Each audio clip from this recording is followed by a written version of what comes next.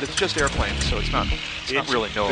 This is the best seat in the house. It's got a runway in the front yard. Via Foxtrot and Alpha. There's plenty to talk about here. Pick something. Let's get started. Okay. Here's what I want to know. I don't need you guys, but I'm curious. I'd like you guys are more knowledgeable about this than I am on the regulations about experimental home building. And so here's my basic question, and then I'll come to the real question. The basic question is, legally, in terms of regulation, if I built an airplane that, and assuming I was knowledgeable and was able to do it safely and wisely and whatnot, if I built an airplane in my garage totally from scratch, from my head, all right, and wanted to go fly it, is it legal for me to fly that airplane, or is there, how does the certification, does the Fed get involved with wanting to approve it, or how does that work? How much does it weigh? Let's just, I don't know, but it's small. I'm more concerned, curious about to the extent that the government gets into safety and workmanship and things like that. Can I build an airplane and go flying? Well, if it weighs more than 254 pounds empty, or holds more than one person, or more than 5 gallons of gas, you're going to need an airworthiness. You're going to need airworthiness paperwork from the FAA. Okay. That's where the experimental amateur built certification comes into play. They're going to want to inspect it. They're not going to testify that it's airworthy. Right. They're just going to testify that it's built soundly into more or less aviation standards. Whether it's airworthy is what you get to find out on the first flight. But and with kits being the way they are today, most of those first flights come out fine.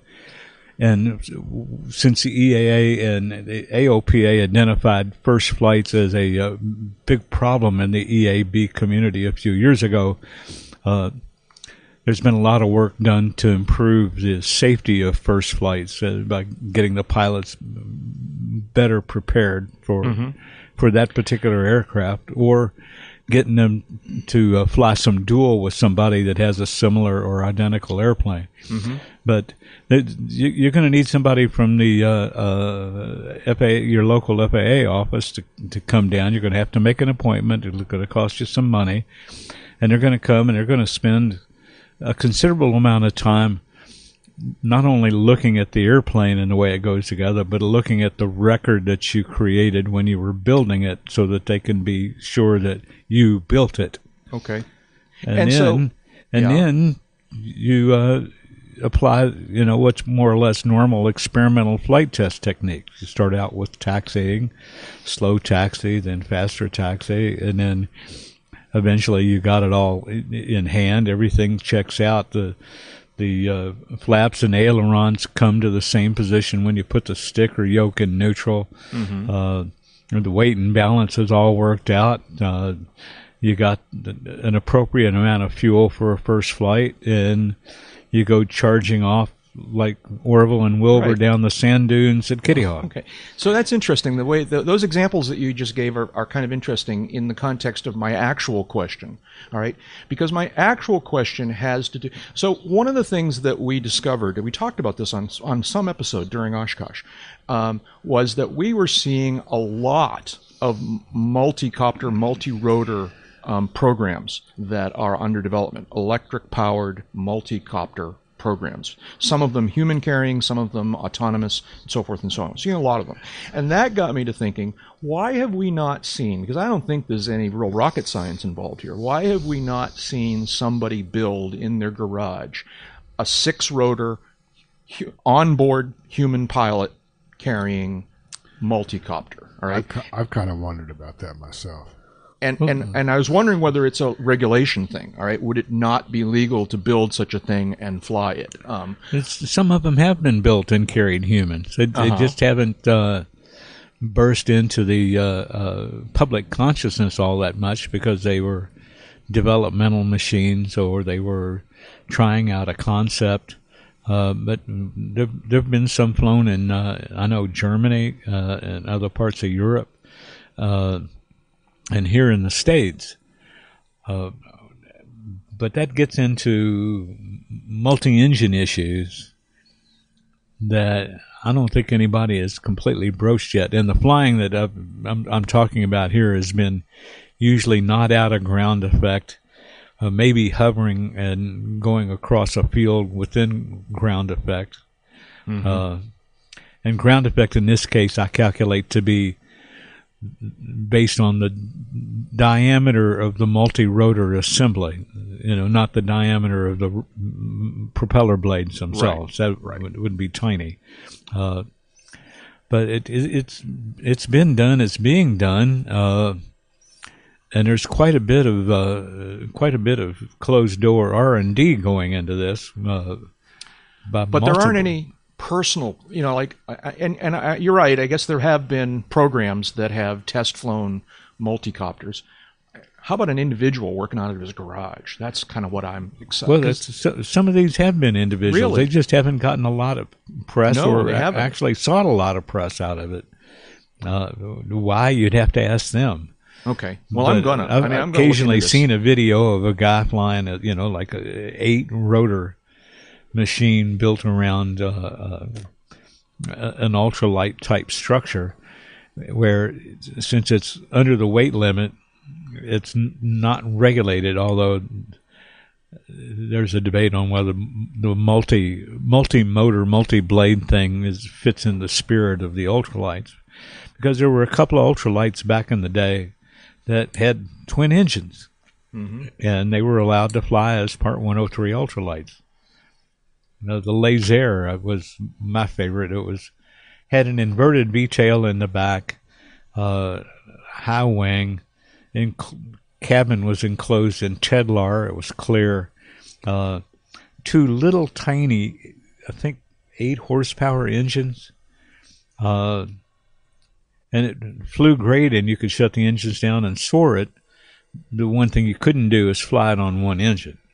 If you lost an engine, the prescribed mode for your upcoming landing was to shut down the other one too, because it didn't have enough rudder to keep it straight with one motor going. Mm-hmm. Mm-hmm.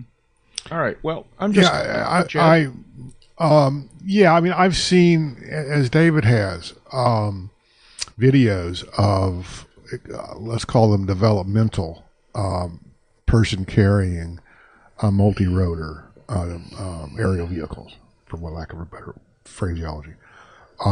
Certainly certification is a thing, and the FAA has been pressed for some time to come up with a definition of 103 ultralight that recognizes electric power based on the fuel and the 5-gallon, and maybe can we also get an allowance for batteries because they're freaking heavy, that kind of thing. Mm-hmm. One of the questions I think you're asking is, why hasn't the autonomous brain of a DJI Phantom been scaled up? Kinda, yeah. Yeah, I get that question, and I'm kind of curious about that too. I think the quick answer is it has been. Certainly for military operations. I think you're going to see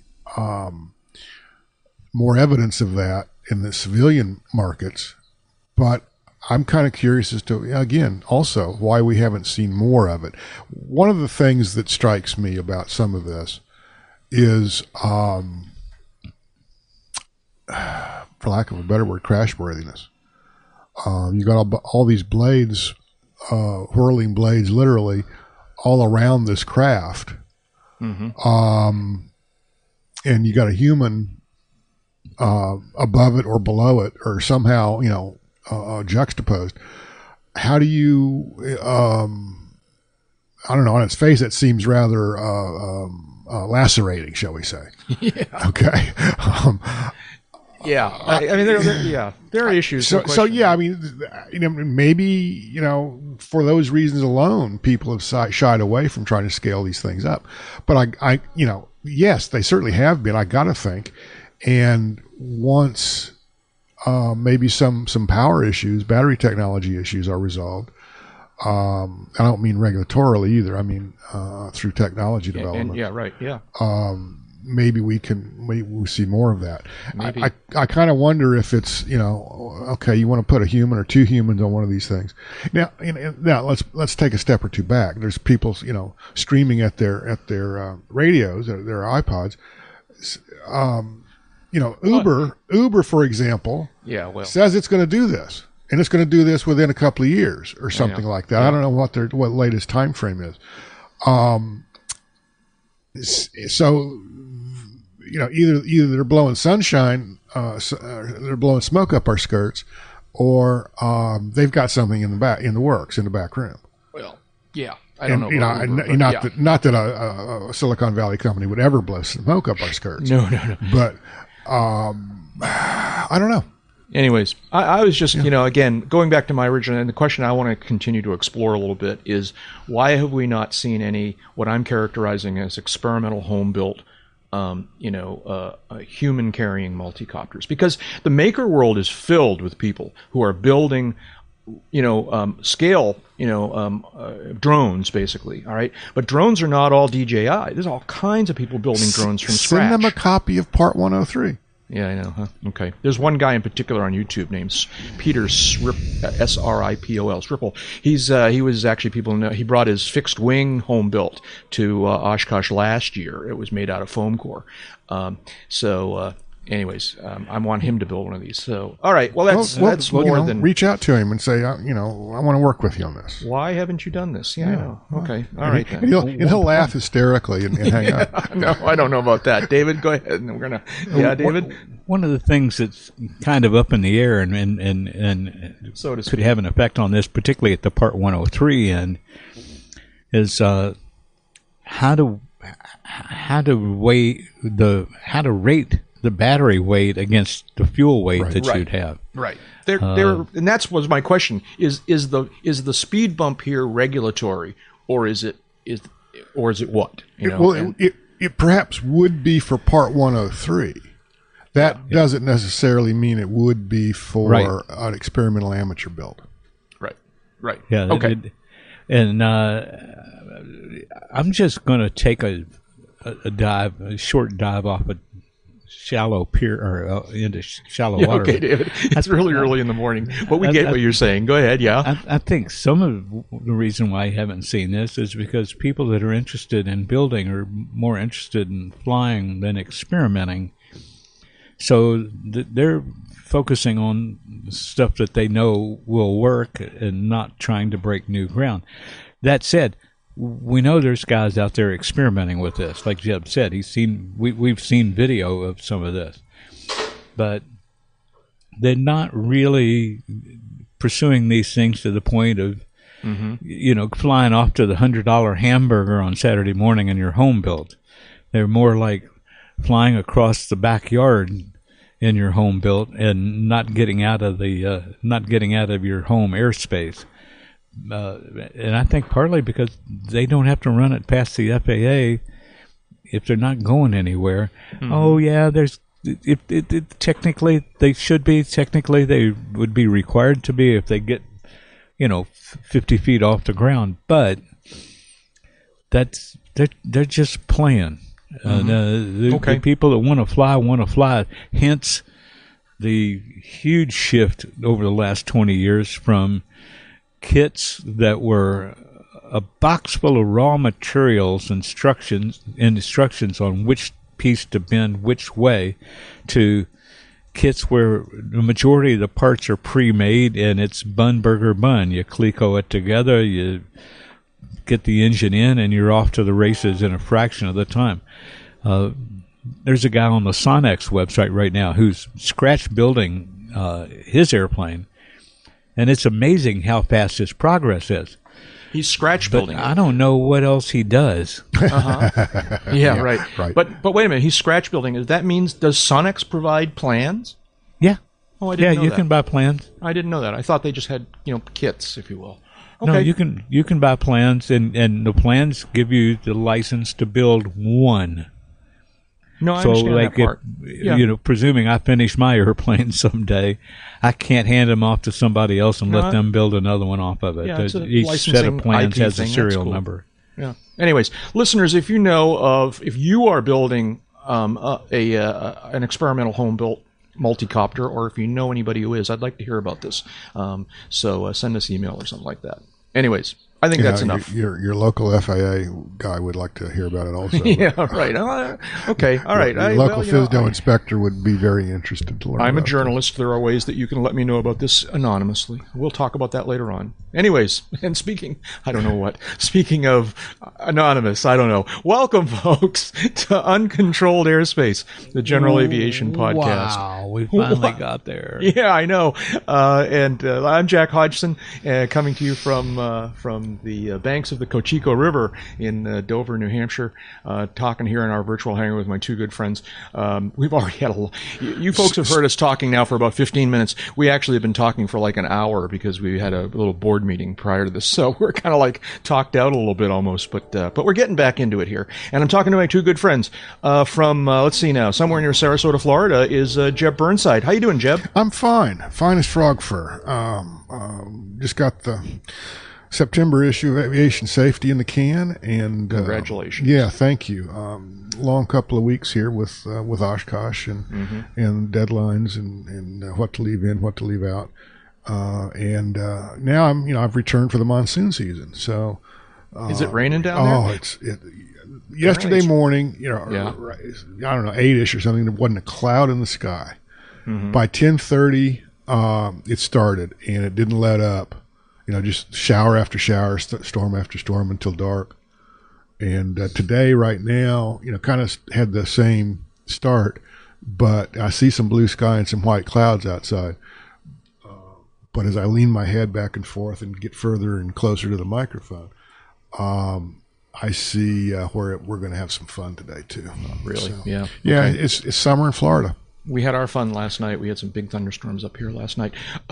So last time we saw you, we were saying goodbye to you out in the North 40 at Oshkosh late on Friday morning. You actually made it home in that same day. I did.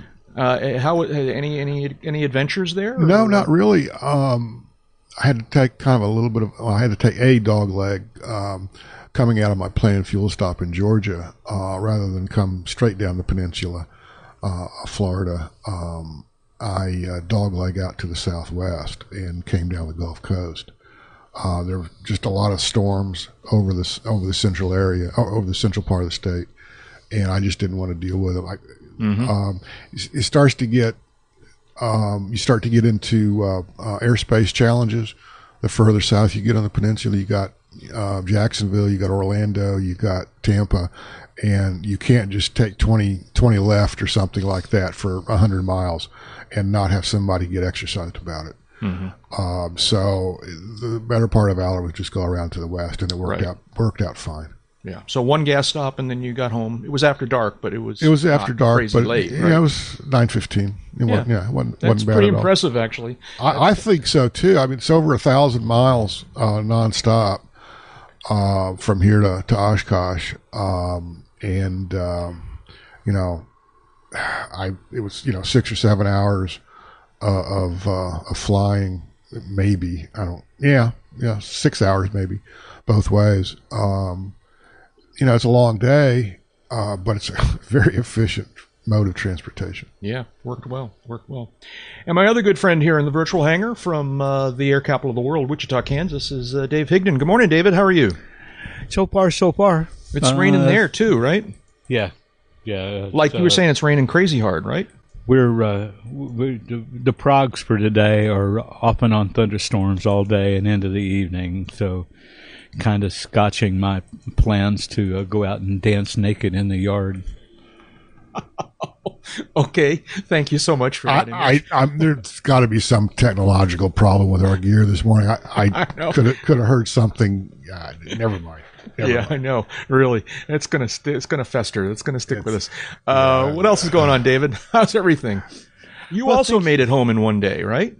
Yes, I did. You driving. You made it home in one day, and how'd that go? Well, you and I and Jim G came off the announcer's stand about 11 o'clock Sunday morning, final day of AirVenture 2019. Back at Shea UCAP, I finished throwing junk into the back of my Honda Element, had the hugs and kisses, see you next year's, and pulled out of the campground at 1 o'clock in the afternoon, pulled into my driveway here in Wichita Monday morning at 2:30. 13 and a half hours. Did you have someone with you to spell the driving? Nothing, but I did get the company of severe weather starting just south of the Missouri-Kansas line coming down 35 that continued to get worse and stormier and rainier for the next 3 hours all the way into my driveway. So I was the most alert of the whole bloody drive the last 3.5 hours. Yeah. And I, on the other hand, didn't do it in one day. In fact, it took me better part of 3 days. I also left Camp Scholler on Sunday afternoon and just got down past Chicago that first day. I drove down there and overnighted in northern Indiana. And then did a big day's drive on Monday. Got to upstate New York and then motored on home. Actually took a scenic route. I came a different route through northern Massachusetts, an area that I've never driven through. Very pretty. But anyways, we're all home. And we got a lot of things on the list here. Any final thoughts on Oshkosh? Anything that we kind of... Let's do it again. Let's do it again. Let's do it again. All right. There's a lot of our conversation before the episode was things that we did that we may or may not do again, but more on that later on. David, go ahead. I'm going to keep doing it until I get it right. Yeah, okay. That could be a thing. Anyways, all right. Follow-ups here. We've got a couple of follow-ups.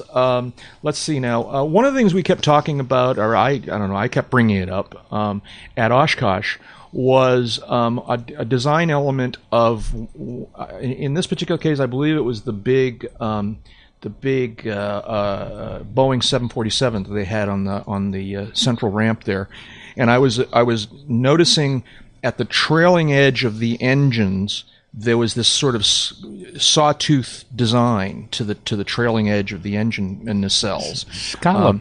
Scalloping. And I was wondering what that was all about, if it was just fashion or did it have some function. And we've heard from a couple of different people, and the example I've put in our list here is from fellow podcaster Max Flight, who writes what I heard from a number of different people, that basically it's sound, it's all about sound noise reduction. And apparently the scalloping does something, because what happens is that you've got the hot air exhaust out of the engine, and then you've got the forced air from the big fan, and as they reach the back of the engine, they remix, they rejoin, and if they just remix naturally, that makes a lot of turbulence, which makes a lot of noise, and the scalloping does something to minimize the turbulence as they remix, and so it's noise related. You guys have any other thoughts on this? I just kind of wanted to follow up on that because we were asking that question. It sounds as reasonable as anything. I don't know if we discussed it in my presence, but yeah, I was kind of aware all the time that it was an acoustic thing. Yeah, and I think you mentioned that when we talked about it, but again, I heard from a couple. I just wanted to pass along that I heard from a couple of different listeners who all agreed that it's sound. If you dove headfirst into a non-running, please, high bypass ratio turbofan, a lot of what you'd see inside is there to deaden sound, to absorb noise. You also find that big fan up in front dwarfs the actual size of the core engine behind it. By comparison, the core engine back there behind the intake fan is tiny. And it's running that big bypass fan because it provides essentially free thrust by sucking in more air than the engine needs for combustion and channeling it through parts of the nacelle that help deaden the noise, absorb that noise, and then spit it out the back as free thrust.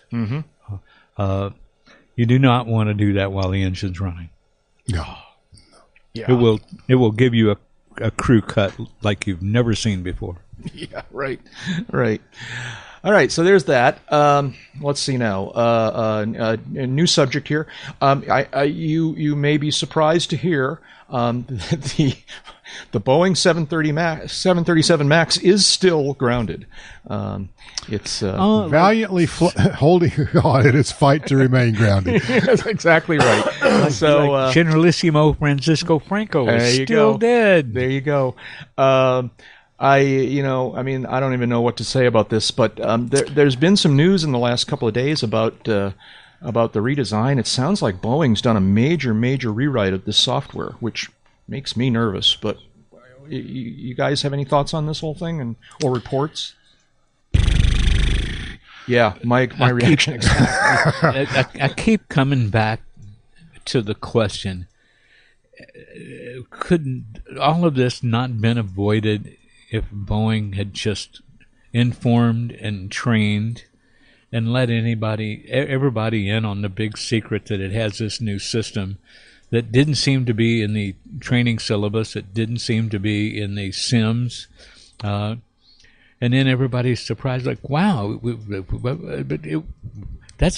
it didn't behave the way we intended to, and you guys didn't know how to deal with it. Yeah, well, duh. Tell us about it next time. Yeah, there's a lot of that, and I think rightfully so. Going back to how Jack brought this up, I'm probably seeing the same reports you're seeing, which basically are saying that Boeing is rewriting all of the flight control software for the MAX versions, MAX variants. And I don't know if that's something that's gotten lost in the translation. I don't know if that's a reasonably true statement. I don't know. And I haven't really paid that much attention to the sourcing on any of this, so I don't know if Boeing is saying that or if others are saying that. Yeah, that's a good question. And as a software guy, that kind of really raised the flags. Yeah, for me. it would me too. How not fully baked was this airplane? Sounds like pretty not fully baked, but that's just totally based on my reading of the media. I don't know. Anyways, so it's just progressing, right? They're just trying to do it, and they're apparent. The only other metric I've seen on this, because I just can't deal with some of the mass media coverage, but the only other metric I've seen here is where I don't know which carrier it was, but one carrier basically had hinted that it did not plan for its MAXs to be back in service until sometime in 2020. Yeah. That's what again, based on the media, after the first of the year is what I've heard too. It's crazy. It's just crazy. All right. Well, yeah, moving on. So ADS-B privacy, there's a whole bunch of stories that I've seen in the last week or so about the subject of ADS-B privacy. David, you kind of you quoted one of these AOPA ePilot aviation eBrief polls that they do, which I've always thought are kind of half-baked, but it is kind of interesting. Why did you call our attention to that? Do you remember? Well, because it's apt to be a driver in changing how some of these systems work. Right now, the 1090 ES has going into anonymous mode is more complicated, and from what I understand, than it is for a universal access transceiver. But what I was most interested in was looking at how widespread the privacy concern is among a broad general aviation population. And much to my surprise, the people that answered yes on this non-scientific poll was 45.73% said they are concerned about their privacy, and over 50% said they weren't. 4% said that it wasn't applicable to them because they fly VFR using anonymous mode with a universal access transceiver. Now, this privacy thing has been a big deal in business aviation for years. And NBAA, NATA, AOPA all lobbied hard for the FAA to create a way for people to not show up in things like FlightAware. And then along comes ADSB, which is transmitted over a public frequency. It's broadcast in the live where anybody can pick it up. And there's a code that ADSB broadcasts and it can be used to identify the aircraft. So now we're back into that area of concern where business executives and government officials with genuine security concerns are wondering how this is going to play out. Their concern levels I would rate as higher than the average GA pilot, because some of these folks travel with bodyguards, they travel in limos with armored windows, and they want that same level of security extended to their ADSB transmissions. Right. So we're not there yet in terms of an easy solution for the 1090 ES for the folks that use universal access transceivers, which is not going to be many of the business aviation folks, because UAT eligibility stops at flight level 180, 18,000 feet. And most of the turbine aircraft that these guys fly aren't happy flying that low because they consume fuel prodigiously.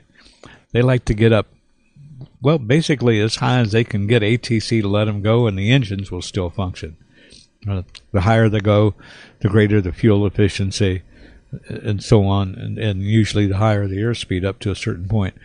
But that's 1090 ES territory, and the work continues to find a way to let these folks opt out of being of broadcasting identifiable code. And there's a random code generation process that's in the works that I don't think has quite come to fruition, but that's what it's looking like it's going to be. Really? So is this related to this AOPA story about clarifying the requirements for using anonymous mode? It is. Yeah, they're related. Okay. Because what you were describing sounds like a broader issue than what I'm, if I am reading this correctly, that they were just trying to figure out whether you can go into anonymous mode when you're on a VFR flight plan, but outside of rule airspace. Yeah, and that's nobody's really fighting over that. They just want to be able to do it. Right. And so you're saying the bigger question is whether or not. So are you suggesting that business aviation is going to get the right to go into anonymous mode, even when they're like on an IFR plan? Yeah. And or when they're in rule airspace? Yes. Okay, so and the FAA will still know who they are. Well, okay, then it won't be anonymous mode. That's my question. It won't be. It'll be anonymous on a public, right, in a public scope. Yeah. Okay. You and I won't be able to look it up on FlightAware. Sure. But my understanding about anonymous mode is you can truly become anonymous. That your airplane won't transmit an identifiable code. Jeb, it sounds like you're trying to jump in here. I'm not that familiar with the UAT anonymous mode capabilities. The problem is, even if, I think this is the problem that the NBAA types have, and I don't disagree with it in that I have the same basic technology. They can block their N numbers on the ASDI feed, which is aircraft situational display information, or what I don't remember what the I stands for, but that's the feed that it used to be the case that vendors like FlightAware and Flight Radar 24 offered. Mm-hmm. Now, with the proliferation of ADSB, anybody with an appropriate receiver mm-hmm. can receive data from an ADSB compliant aircraft. The trick is that data is broadcast in clear text. It's just ASCII characters with basically your N number or something comparable. I don't know exactly what the data packet looks like, right? But yes, is the quick answer.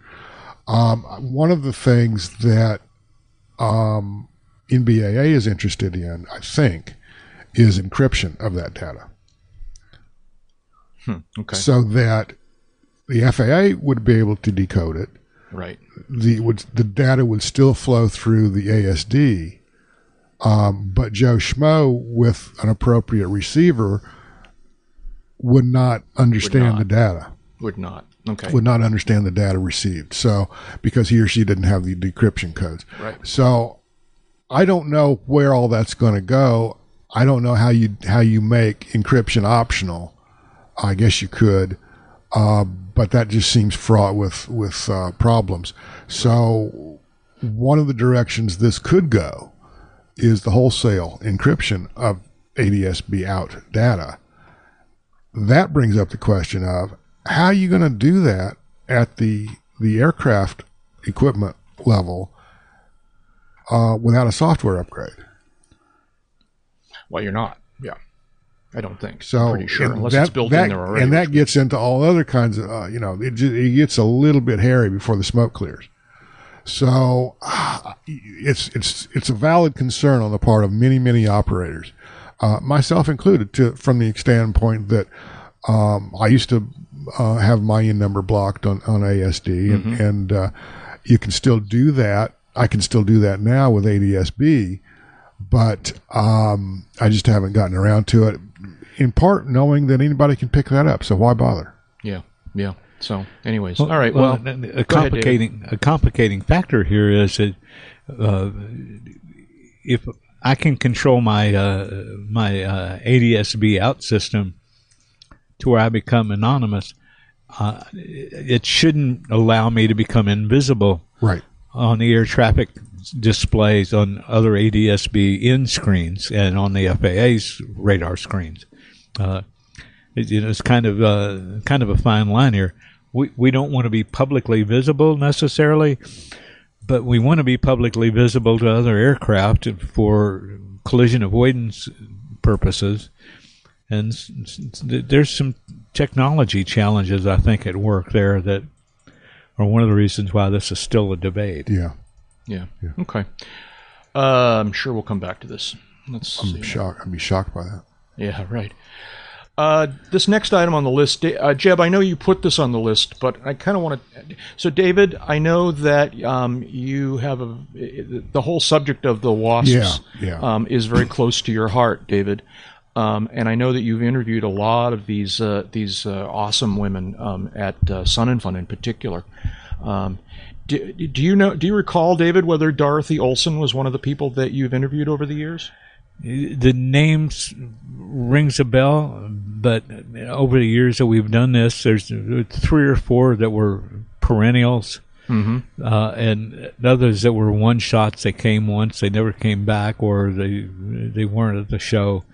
And so I do not know.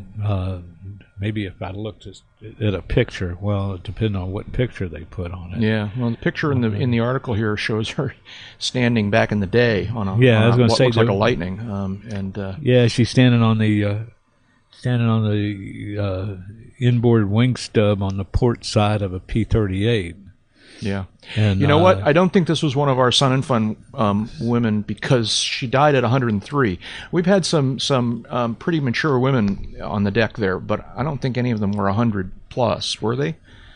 Well, I know some of them were in their 90s. That's for sure. I mean, they're all in their 90s. They got to be in their 90s have been World War II veterans of any sort. But anyway, a sad note, now that Jeb put this on there, so 37 remaining surviving WASP. That's according to the Post story that the link takes you to. Yeah, that was out of a little over 1,100 originally. Yeah, that's true across the board of all World War II veterans. The population of surviving World War II veterans is dwindling quickly. But anyways, Dorothy Olson was a WASP, and she passed away at age 103. Our condolences to her family and friends, and our thanks to her for her service. Well, when you think about it, we're losing World War II veterans at a high rate today, and we're not too far away from the day coming when the news story will be that the last surviving veteran of World War II has passed away. Yep. Sad but true. And true. There'll be a whole generation of people who go, World War II? Well, yeah. Okay. Off-field landing of the week. There's 2 of them here. Let's see now. A lot of this is just a function. A bunch of listeners. First one, airplane landing on highway, is kind of dramatic. A number of people called this one to my attention, anyways.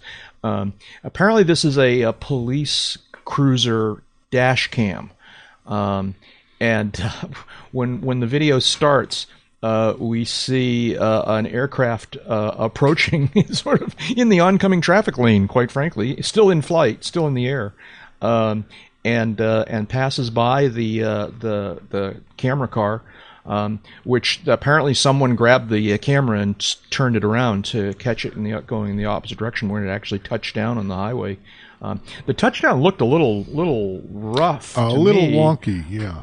But then there's footage later on that shows it almost looked like the gear collapsed or something like that. But then I think there's a video or an image or something like that that shows it on the highway, on the street, on its wheels. So I don't know exactly what that's all about. I think you just got a little caterwampus, and it could have been a crosswind and all these buildings and everything. Who knows? But trying to miss cars. And trying to miss cars and really wondering if he can pull this off. Yeah. I'm reading here from this is from the UK. Where did this happen? This is in Seattle. US. It was Washington State. Yeah. Just south of Seattle, according to this. In any event, this story I'm reading is from the Daily Mail. Let's see, what's it called? dailymail.co.uk, which is a United Kingdom news outlet. This is a dramatic moment of plane battling with engine failure was forced to make an emergency landing on a Washington highway. Nail-biting footage caught on a driver's dash cam shows the small plane coming in to land on Pacific Avenue South. Nail-biting. Nail-biting, I know, huh? Yeah. And the pilot of the KR-2 single propeller plane, which I'm assuming means single engine, single propeller plane, has been praised for successfully executing the tricky landing, guiding the plane around the traffic to touch down on the busy road. What's a KR-2? It's a home built. KR-2 was a pretty popular experimental amateur built years ago. That's composite. Okay. That's what this is, yeah. Okay, a KR-2. It's the pictures. I don't see a side view of it. Well, there is in one of these videos where the pilot and the cop are pushing it off to the side. Oh, I didn't see that. There is a. Yeah. Oh, I'm seeing it now. Oh, yeah. Okay. Now I got it. There we go. Can't read the end number, but no, I push play, and everything's gone all the heck. Yes. Yeah. Anyways, congratulations to is the pilot's name here? I don't see the pilot's name here. No, here it is. The pilot, David Acklam. And congratulations to David Acklam for. Hang on. I don't know if you hear that, but I do. And if anybody's interested in this design, you can still get plans and such from Wix, it looks like. Oh, really? Okay, well, there you go. You can build one. It's obviously a very durable airplane. Yeah, this is a design that goes back to those days when the kits were basically a box of raw materials. Right. And given that, it's a very attractive-looking airplane. It doesn't... at first glance, I wouldn't have called it a home built. It looks like a factory airplane. It's interesting lines and whatever. So congratulations to that pilot, David Acklam, for getting the airplane on the ground safely. Any landing you can walk away from. There you go. Any landing you can get a cop to help you push the airplane off to the side. And this other off-field landing, a little bit more dramatic, and once again we have video that shows this is from the, what is this, a website called heavy.com, and so we're going to take this whole thing with a grain of salt here. No, the video is legit. I don't know why I posted this particular. Yeah, well, it's just it happens to contain. The video appears to be from Twitter, from WMAR2 News, which is presumably a TV station near where this happened. Anyways, it shows this airplane, which looks like a Skyhawk kind of ish airplane. It's a 172 RG. It is, okay. And and it comes down and lands in the water just offshore from a beach. This is Ocean City, New Jersey. Yeah. Yeah. And kind of comes in and Ocean touches City, down. Maryland. I'm sorry. Yeah, comes in and touches down very under control, it looks to me. And then as it kind of makes contact with the water, it noses in a little bit and stops kind of suddenly, but stays upright. And kind of at the end of the video, we see it floating somewhat askew, but floating. On that just point offshore. of staying upright, I got to give the pilot kudos because that's hard to do with a Right. fixed gear airplane. Right. Yeah. No, that's what they always say, that the gear might well flip you over. It didn't in this case. It didn't because it was retracted. Was it? So 172 RG, yes. I get that part, but now Look at the video again. I'm going to look at the video. I think you're right, Jeb. Okay, I stand corrected. It does look like the gear is retracted. All right. In any event, good job. Let's see if the pilot's name is here. Look at the name of the viewer who shot Trevor the video. Deal. There it is. Trevor Deal. Took off from Reedville, Virginia. Planned to land at Ocean City Airport. Engine problems. One of the things I found about this, wasn't there just recently some stories about the idea that if you're in this kind of a situation, landing in the water is definitely a better choice than landing on the sand? Apparently, even if the sand is clear of people, they say that landing on a sandy beach is a pretty problematic thing. Have you guys seen any of these stories? Or what do you think? I'm not sure I agree with that. I'm not sure I agree with that either, but I haven't seen the stories you're talking about.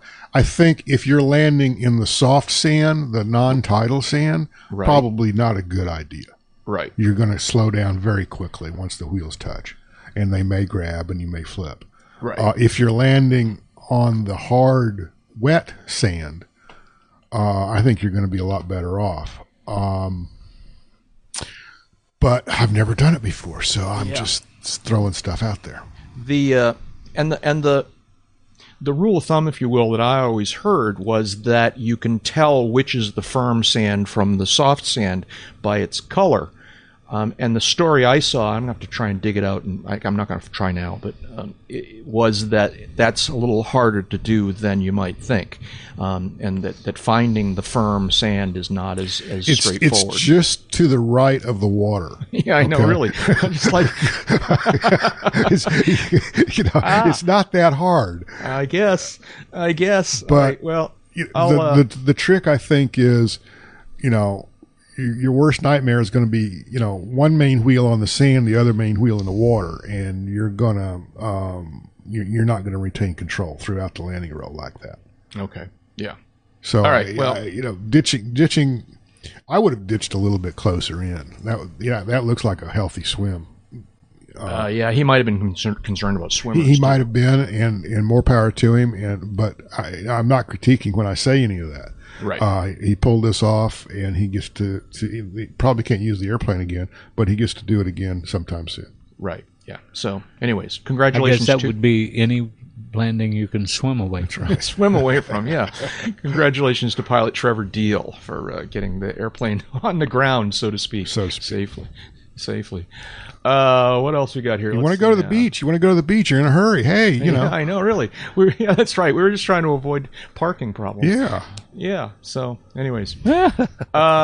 Jeb, what fresh hell is this? Oh, what fresh hell is this? Is right. This troubles you. No, it's just blowing snow. What are we talking about? We're talking about the Department of Homeland Security has issued a notice. Let me read the exact. This is an ICS alert. I don't know what an ICS alert is, but it comes from the Department of Homeland Security, Cyber Infrastructure Security Agency or something. I don't know, CISA. And it talks about there's such a thing called the CAN bus, C-A-N in caps, bus. Yeah, CAN bus network. It is an older spec. David, you might know more about this than me, but I'm not aware of the CAN bus being used in modern avionics, in new avionics these days. The bus that is, or the communications protocol that is more commonly used in aircraft these days is the AirLink 429 protocol. And that's not discussed in this particular notice. But there's this thing called CAN bus, and it exists across platforms. It's not just an aircraft or an aviation networking they do it in protocol. cars, right? They do it in cars. I probably do it in trains. I don't know. I'm not an expert on that. But I am an expert on blowing snow. and I see it throughout this. Basically, a consulting company, the name of which escapes me, but it's in this other story. Rapid7 is the name of it, a cybersecurity firm, as it's described in this news story. Found that an attacker could potentially disrupt electronic messages transmitted across a small plane's network, for example, by attaching a small device to its wiring that would affect aircraft systems. It goes on to note that a bad guy could gain access to this network through the engine compartment. Right. And I just scratch my head on a lot of this. There's no real qualification as to what constitutes a small airplane. There's no real discussion here about the number of aircraft that have the CAN bus protocol installed. There's also no discussion of remedial actions that a pilot or a crew could take, et cetera, et cetera, et cetera. So it's just pure scare tactics. It's pure blowing snow, and it's a big disservice, I think, to aviation security as it applies to non-commercial operations. Yeah, that was kind of my reaction too. I think, when I first saw the headline, I was thinking, okay, is there some? Because I know in the automobile industry, there's a lot of concern about hackers getting wireless access to vehicles, and that seems to be a genuine concern. And I'm thinking, okay, is now this happening for airplanes too? And I suppose maybe it is, but that's not what this is talking about. That's not what this is talking about. This is talking about hackers who gain physical access to the airplane. All right, and yeah, that's a risk. There's no question about it. But anyone who wanted to wreak havoc with your airplane, if they get physical access to it, they've been able to do damage for 20 years, 50 years. Ever since ever since the second airplane was right. built, If anybody wants to do you harm by way of your airplane, if they can get access to your airplane, they can go in and I don't know what, slice the oil line or whatever. Right? There's any number of things they can do. It doesn't need to be cyber related. That's I always every time I do the controls free and correct phase of the pre-takeoff checklist, I just want to make sure someone hasn't come out here and re-rigged my controls for me. Kinda, yeah. So I don't know. And to that extent, this is kind of, you're right, scare tactics. But it is kind of a concern, I guess. Well, it is and it isn't. I did a story a couple of years ago for AEA and I basically talking about, is Wi-Fi on aircraft a security hazard? Yeah, and, I bet it. You go ahead. To the extent that I could get comment from avionics manufacturers on this topic, they all basically said that the aircraft with which we're concerned do in fact have Wi-Fi capabilities, but that capability is basically air-gapped from the flight control system, in the sense that the Wi-Fi capabilities are concentrated solely and strictly to the in-flight entertainment system. Now, you could get, someone hack your IFE and you wanted to play Bambi and you get Deep Throat, but that's not a safety of flight problem. No. But in your airplane, you use an iPad to well, you run ForeFlight on your iPad, but do you also connect to your instrumentation with that iPad? No. Maybe through ForeFlight. Does ForeFlight talk to any of your devices? Yes. Well, let me. ForeFlight does not talk to my devices. My ADS-B out equipment does talk to some devices. Right. It talks to the 530, for example, to display traffic. By wire or by wireless? By wire. Okay. Now, my installation also includes a Wi-Fi dongle that is attached to, this is the L3 NGT 9000 transponder, MODES/ADS-B out /1090ES transponder. And that device sends traffic information to the 530.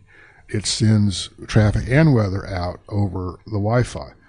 Yes, you could log into that Wi-Fi network, and yes, you could try to do some packet sniffing and hack into it.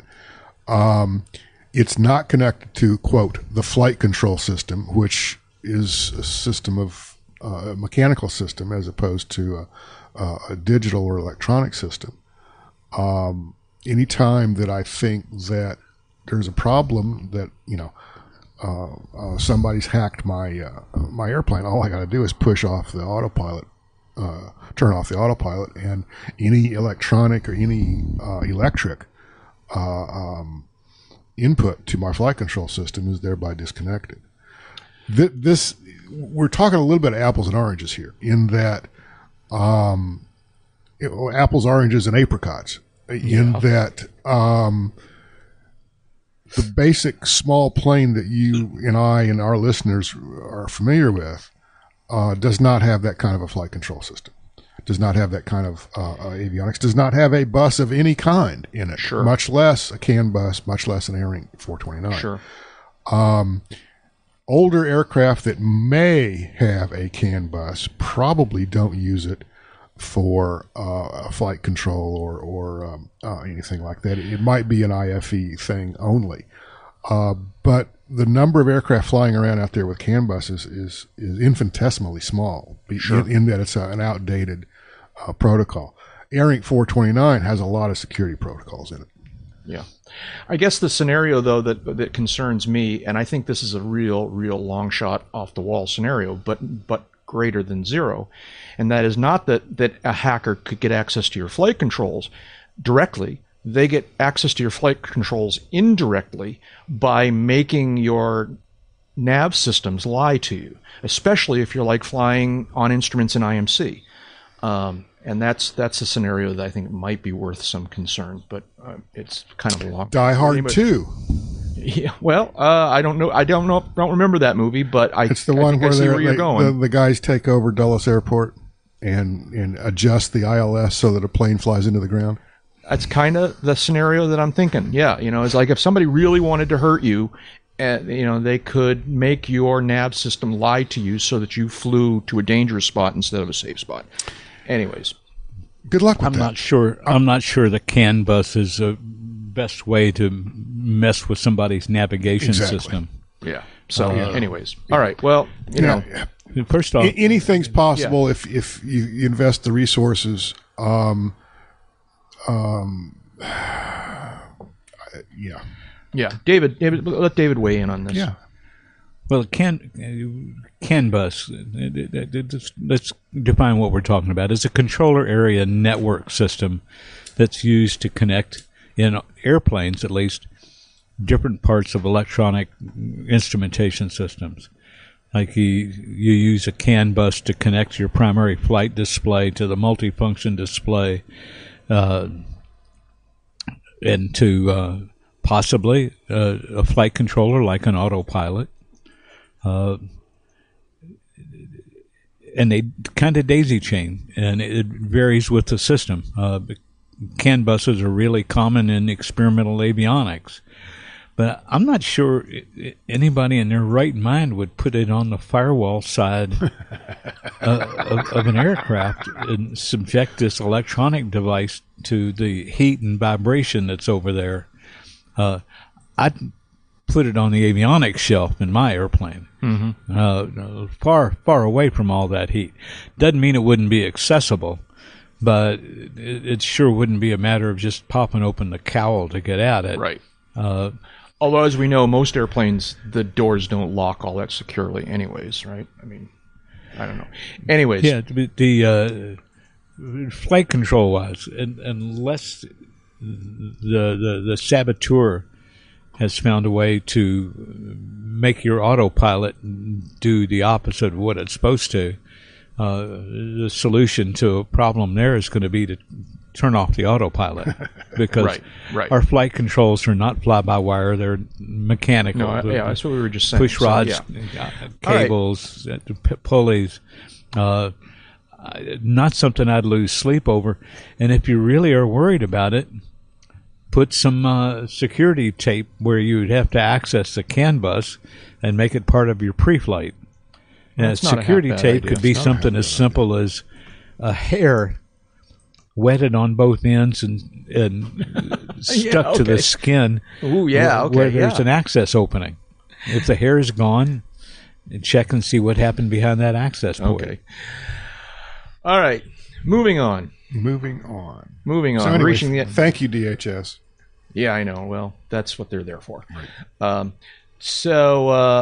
Reaching the end of our allotted time here, I just wanted to call attention to one thing here. So this is I'm sorry, I can't.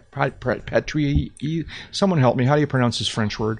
The French performance team. I'm taking the fifth, man.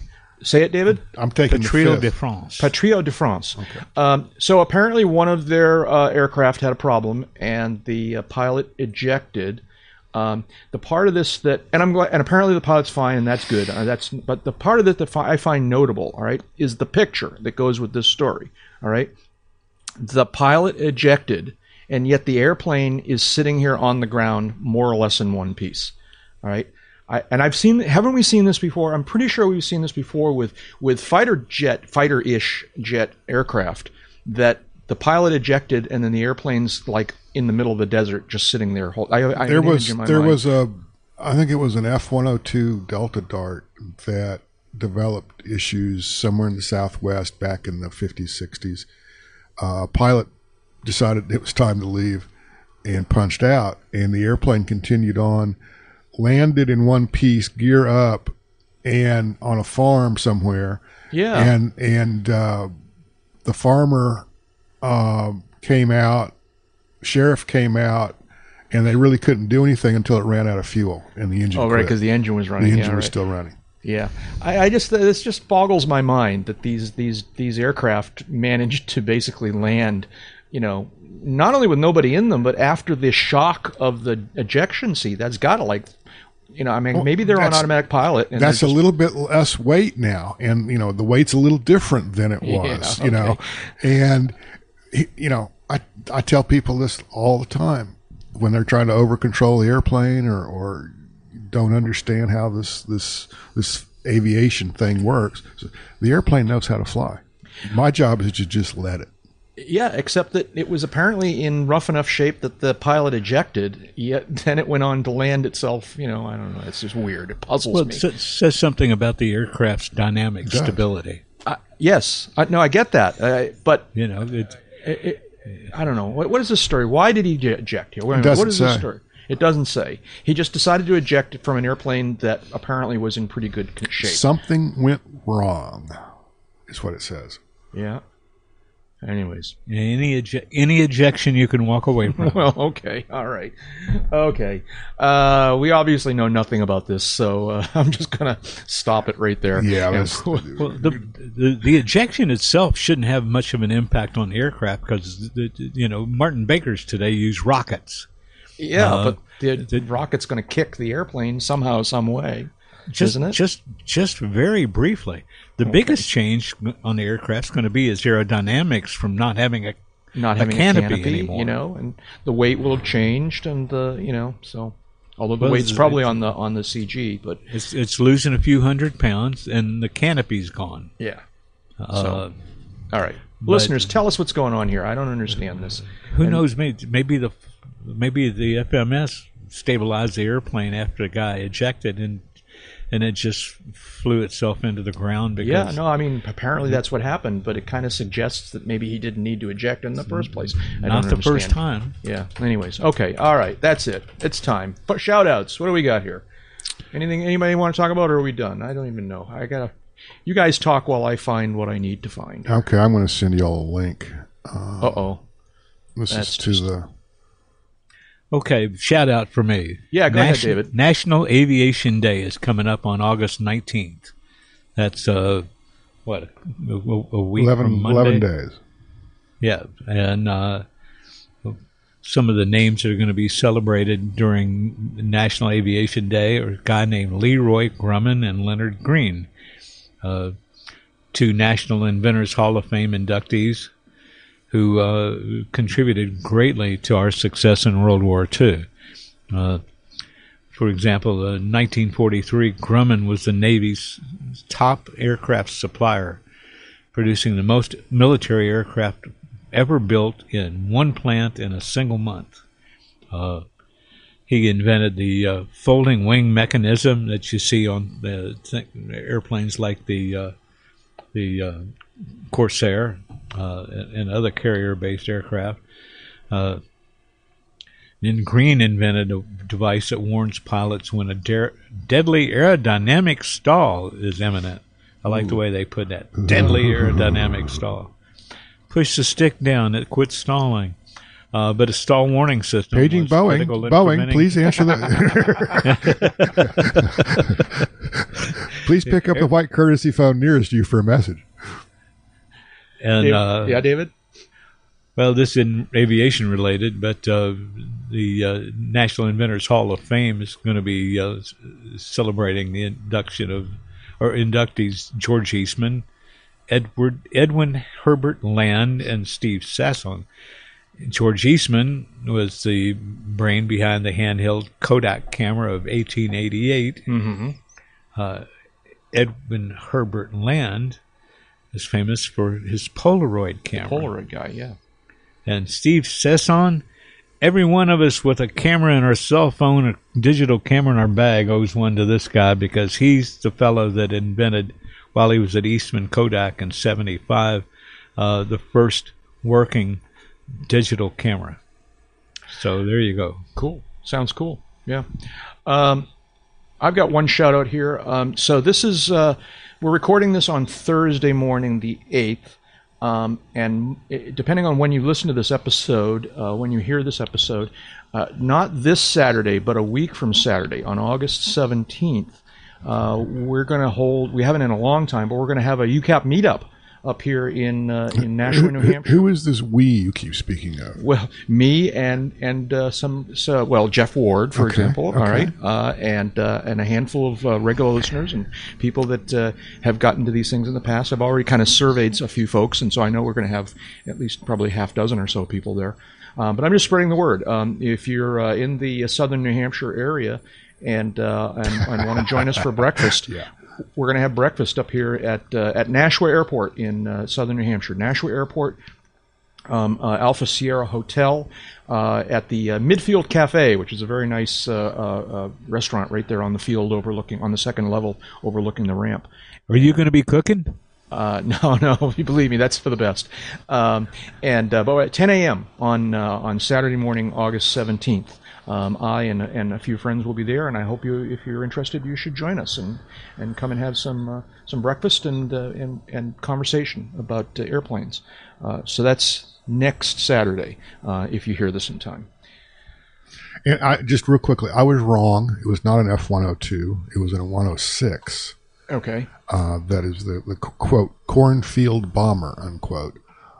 Made an unpiloted landing in a farmer's field in Montana. There's a Wikipedia page. The link's in the show notes. Sounds good. Jeb, do you have a shout out, or are we done? I do. A couple real quickly. Nice little note that we'll put into the show notes also that American Airlines is retiring its MD-80 fleet, Mad Dogs or two-holers or whatever you want to call them. Someone at AA Public Affairs decided that they would write a farewell note from the airplane itself. and it's kind of cute. It's an interesting take on the idea of retiring from an airline. And what was the other thing? Freeway Airport outside Washington D.C., just to the east. Yeah, this was cool. Yeah. Sad, but cool. Yeah, private airport, been around for eons. The guy who ran it / I understand owned it, passed recently. Stan Rodenhauser, it was his name. He apparently, I never knew him. I never really hung out at Freeway back in the day. So all of this was kind of new to me. But apparently Mr. Rodenhauser was a long-time fixture at the airport, was well-loved and well-liked, trained a bunch of people, just a very successful GA flight instructor, airport operator kind of guy. The people he left behind got together and put together a video. And it's very nicely done, and we'll put that in the show notes also. Yeah, that was a sweet video, and even without the video, it was a sweet moment. Yeah, they did a multi-plane flyby overhead, kind of thing, and memorializing him and remembering him. And apparently his the hearse containing his remains made a last trip down the runway, and it looked like a sweet thing all around. And sorry the guy is gone, but it's nice that he was remembered this way. And left behind a lot in the way of a legacies too. Yeah, so. Absolutely. All right, fork time. Maybe in the after show, I'll talk about my Freeway experience. Oh, okay. Yeah. Good. Yeah. Patreon rewards members, get ready for that. That's Jeb Burnside. Thank you, Jeb. I appreciate it. It's always fun talking with you. Jeb is a freelance aviation writer and editor, serving as the editor-in-chief of Aviation Safety Magazine. You just finished one of those. What else have you been working on? Just finished one of those. Got a piece I'm working on for AEA and Avionics News for, I have no clue which issue. But other than that, I'm trying to pick up the pieces of being on the road at Oshkosh and having a deadline, and all the rain is keeping me from doing stuff outside. So yeah, cool. But of course, I'm sitting in here in my office talking to you guys, so waiting for it to rain. Yeah. Where can people find out about you and all this stuff on the internet? Well, aviationsafetymagazine.com is a great place to start. AEA.net for the AEA work. And David will give that link again if you missed it. Let's see, where else? The Twitter machine, I'm Burnside J. There we go. And Dave Higdon is a aviation photographer and aviation journalist and the U.S. editor for London's Ab Buyer magazine. David, what have you been working on? Recovering from AirVenture 2019 and digging myself out of the hole that I was fortunate to get into from the work that I brought back. Mm-hmm. Stories for Avionics News, for Av Buyer magazine, and some future column materials for Av Buyer. And I'm just kind of going day to day, one after the other, and I hope to be out of this hole in time to go to Thanksgiving dinner. Yeah, okay. You think of me? Oh, yeah. I feel. And people can find me at Real Higdon on the Twitter machine, avbuyer.com, or avionics, AEA.net for Avionics News. Or throw a dart at the board and Google Dave Higdon and aviation and roll the dice. There you go. And I've lost my place here. I'm Jack Hodgson. I'm a private pilot, a freelance writer, and a digital media producer. I've been, also catching up after Oshkosh and after my very busy season on the day job. One thing that I've been working on lately that I'm hoping to continue with, and I've actually published a few things or posted a few things about it. I've started to kind of dig through the catalog of old UCAP episodes and trying to both flesh out the show notes so that it's a little bit easier for people to find stuff from the old days, and also to highlight some key moments, some fun things. I just posted one the other day. If you look at our Twitter, if you look at the UCAP, which is to say Class G Airspace Twitter, I posted a link to a bit of audio from I think it was the second time we were at Sun and Fun doing an episode, which was actually the first time that we had the now legendary waffles that they serve there. And we discovered in that moment, I won't give away the punchline here, but we discovered in that moment that there's an interesting story behind the Sun and Fun waffles, and that's all I'll say about that. That's definitely Foxtrot Mike territory. I'm just saying. So, anyways, but watch for more of that, I guess is my point. I'm trying to come up with some highlights and identify some things and publicize them and maybe make them a little bit easier to access. Because and different ones, please. Yeah, that's right. There's a lot of fun stuff that we've done over the years, and try and make it a little bit more accessible, a little bit easier too. And if you guys have any listeners, if you have any memories about old episodes, things, moments that you think ought to be kind of highlighted, let me know. Send me an email and tell me which ones that you think are most fun. Let's see now. You can find me online in most of the usual places using the username Jack Hodgson. That's my first and last name, just kind of bumped together. For example, YouTube /Jack Hodgson, Twitter /Jack Hodgson, Patreon /Jack Hodgson. On Amazon, you can search for my Around the Field ebooks in the book section by just searching for Around the Field. And you can sign up for my email newsletter at jackhodgson.com. David, is there something you wanted to tell us? The best way to live to see tomorrow and the next day and next Oshkosh and next Oshkosh, go flying, because you've heard it before. Time spent flying is not subtracted from your lifespan. Bye-bye. And that's enough talking. Let's go flying. We need to find some more cowbell.